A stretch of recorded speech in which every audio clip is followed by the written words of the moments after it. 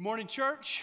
Quick introduction in case we've never met, and then reintroduction if we have met. Jordan Chapel, middle school pastor.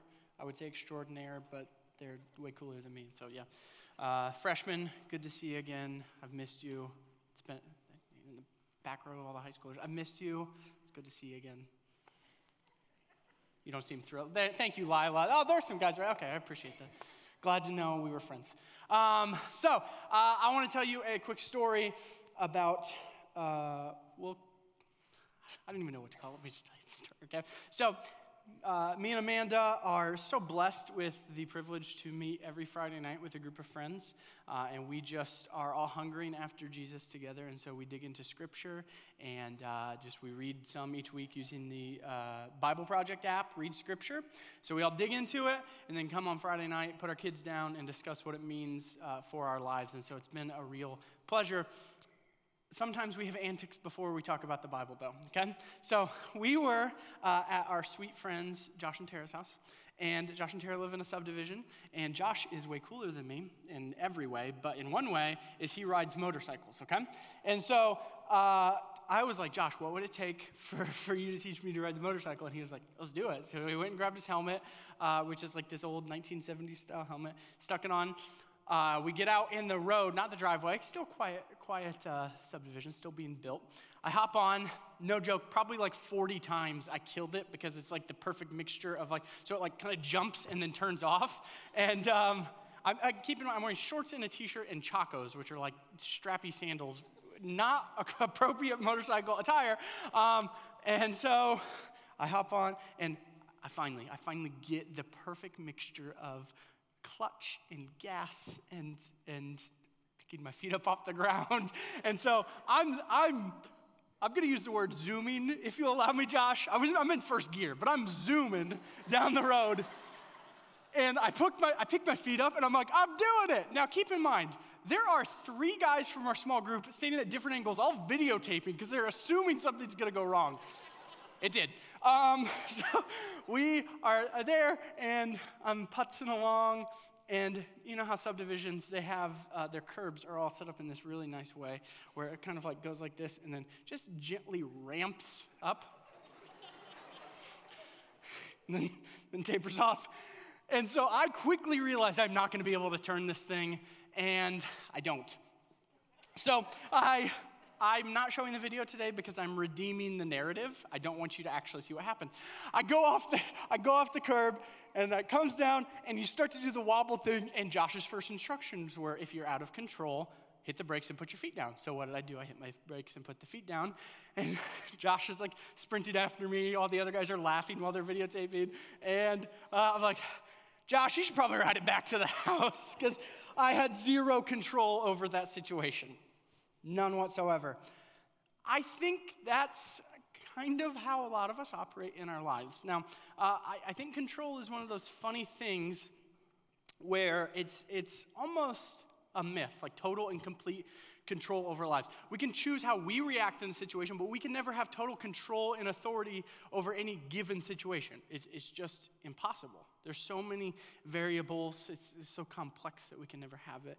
And so I think that's why it's so important for us to lean in this morning to God's sovereignty, because it's something that we can never attain, and so we really have to rest in who God is and how He's structured and ordered the world in order to understand it. So here's what I want to do. I want to lay the roadmap, then I want to drive us there.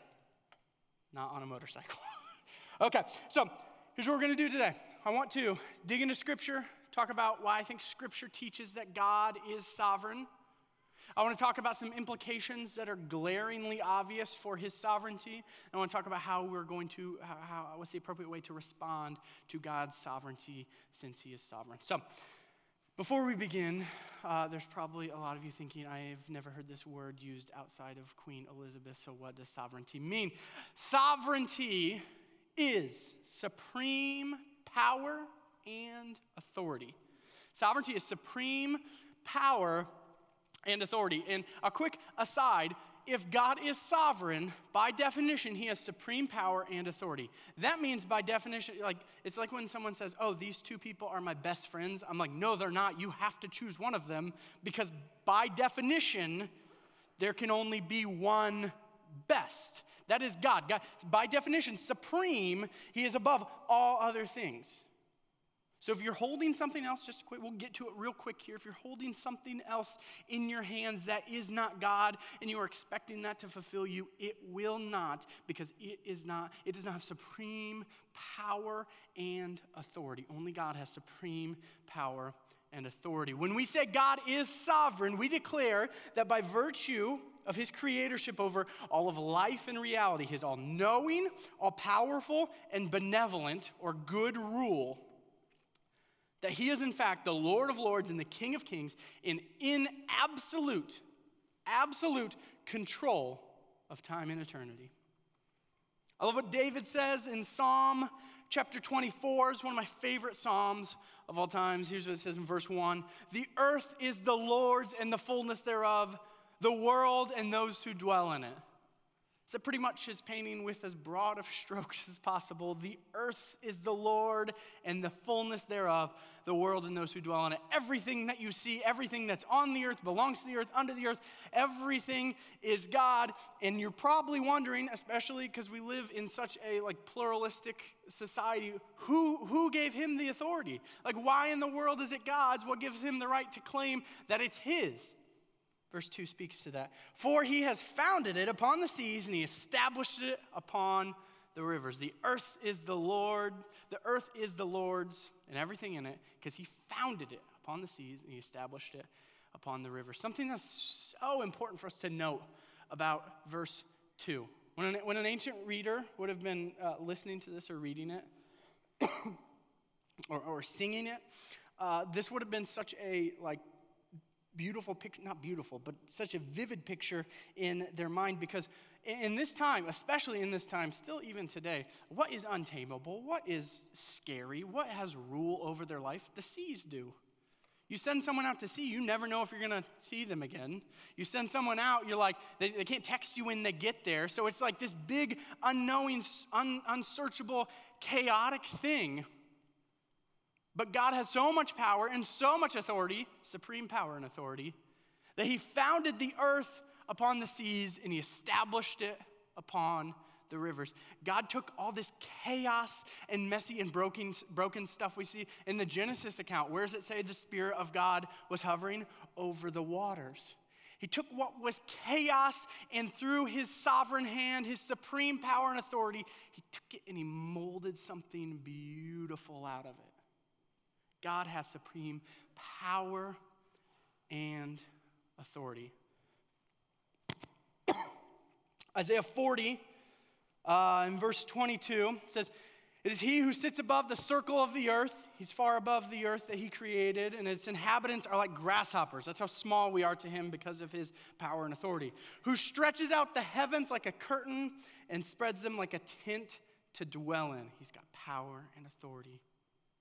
"Who brings princes," the monarch that we know here on earth, that we see and we're like, oh, they have a lot of power and authority.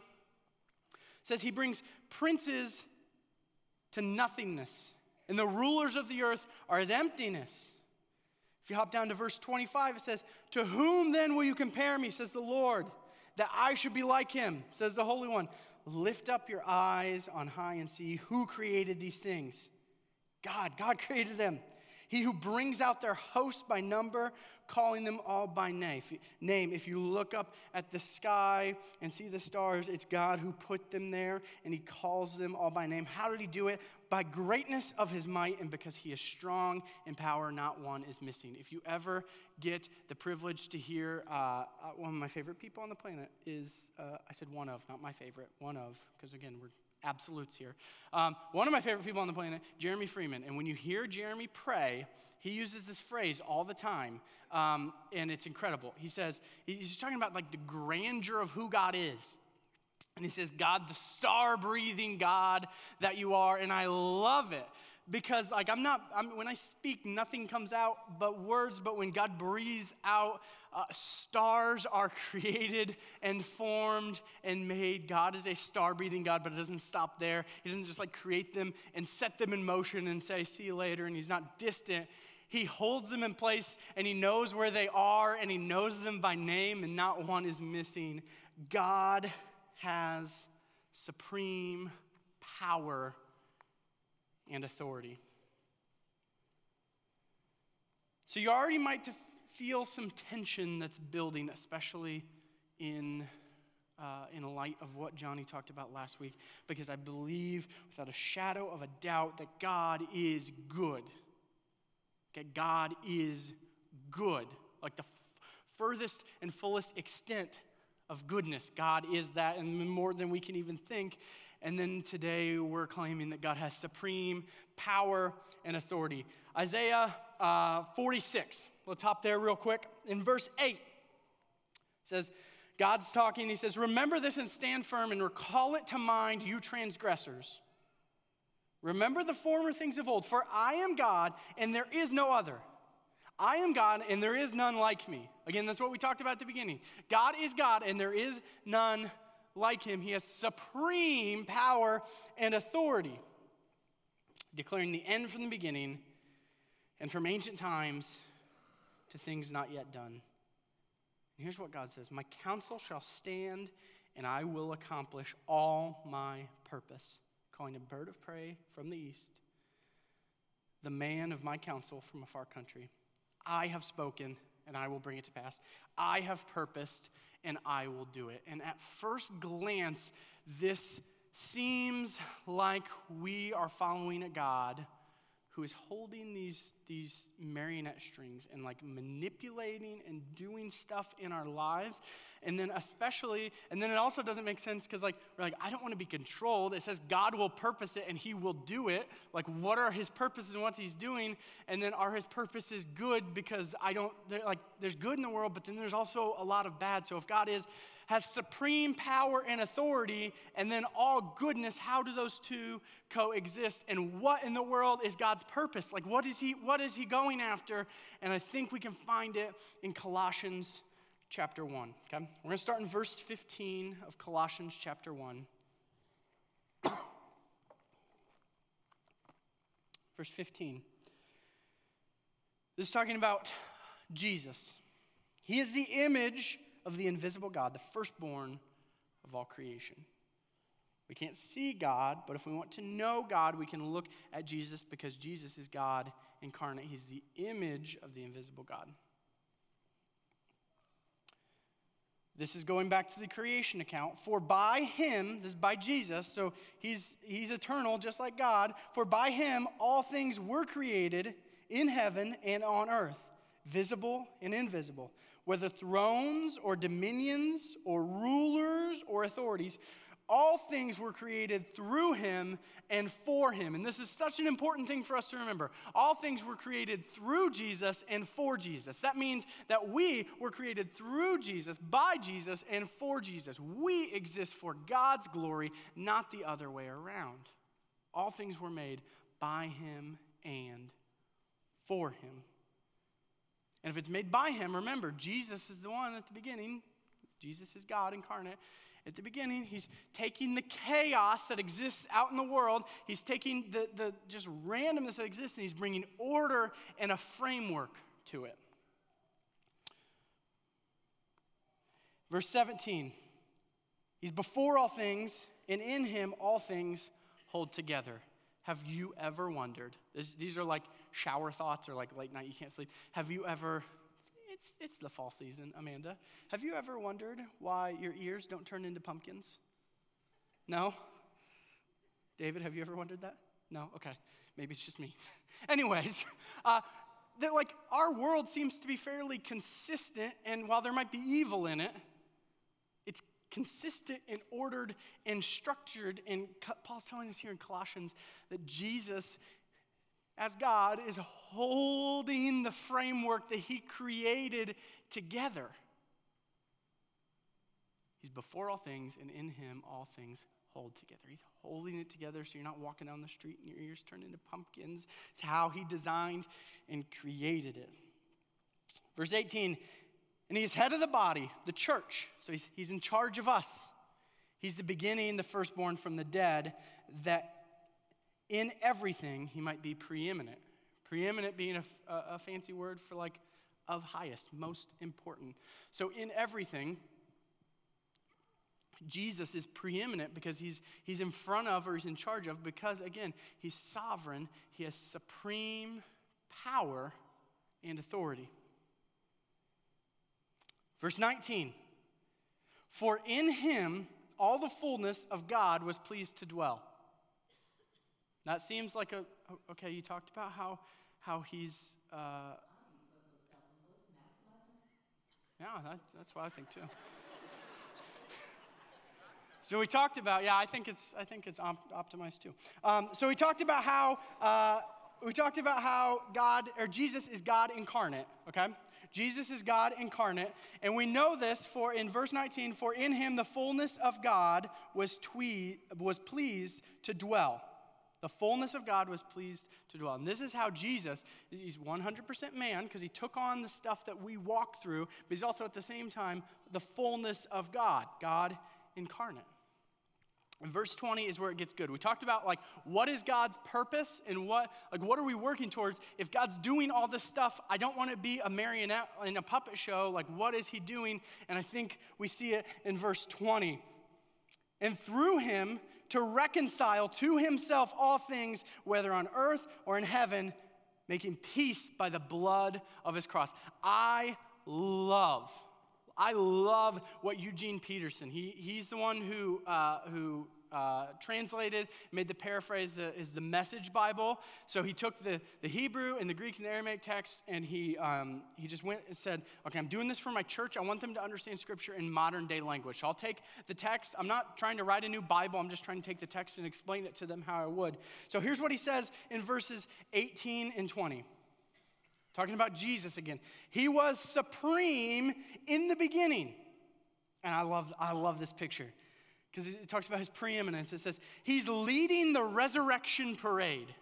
He was supreme in the beginning, and he's leading the resurrection parade. And I love that because the resurrection parade just makes me think of such a joyous occasion. And what a joyous occasion as God is reconciling all things to himself, that Jesus is grand marshal of the resurrection parade out in front. He was resurrected from the dead. He went before us, and because he went before us, we now have the opportunity to experience new life in resurrection and reconciliation. So he's supreme in the beginning, and he's leading the resurrection parade. And then he's supreme in the end. From beginning to end, he's there, towering far above everything, everyone. So spacious is he, so roomy, that everything of God finds its proper place without crowding. There's room enough for all of creation. Not only that, and this is reconciliation, and I wanted to use this because his wording is so good. This is reconciliation. Not only that. So we talked about Jesus, God, at the beginning, ordering and structuring the universe inside this framework. So we had this intended structure and design for the universe for how things should interact. And Romans tells us that everyone has sinned and fallen short of God's glory, God's perfect mark. And when sin entered the world, that framework was compromised. We're going to talk about that in a little bit, but the framework was compromised and it started to break. But Jesus is still there holding things together, but he's holding things together in this broken framework. So here's what Eugene Peterson says. Not only that, but all the broken and dislocated pieces of the universe, this is what Jesus is doing. People and things and animals and atoms get properly fixed and fitted together in vibrant harmonies, all because of his death and his blood that poured out on the cross. All the broken and dislocated pieces of the universe. And I can say that, and I know that you guys have experienced brokenness and dislocated pieces of the universe. But because God is reconciling all things to himself through the death and resurrection of Jesus on the cross, they're getting properly fixed and fitted together in vibrant harmonies. So God is sovereign.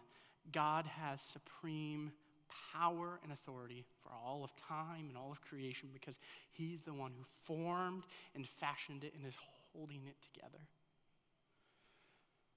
But I know We're mankind, we're kind of fickle, and we really want to understand things, and rightfully so, because so we have God's goodness that Johnny talked about last week.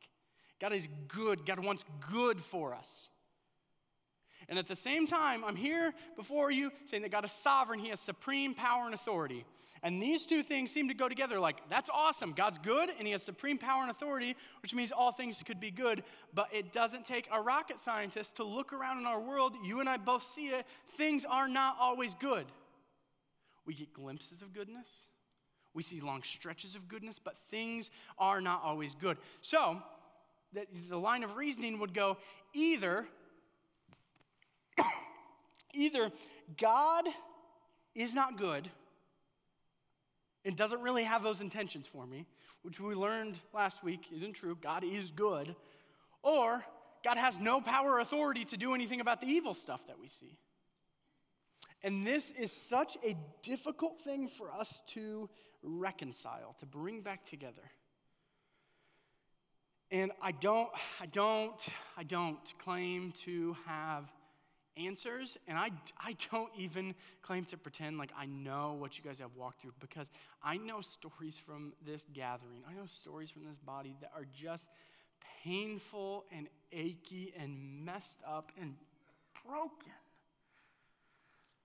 The framework's been broken, and we see that in our gathering because we know the evil exists. So I don't claim to have the answers, but I prayed over this week. I sought counsel this week. I talked through it this week, and I'm just going to lay before you the best answer that I can give to why evil exists, why bad stuff happens to seemingly good people.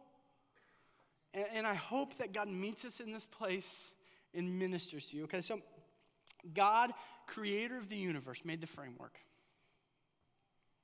There was chaos represented by the oceans and the waters. God formed and founded the earth and established him on it.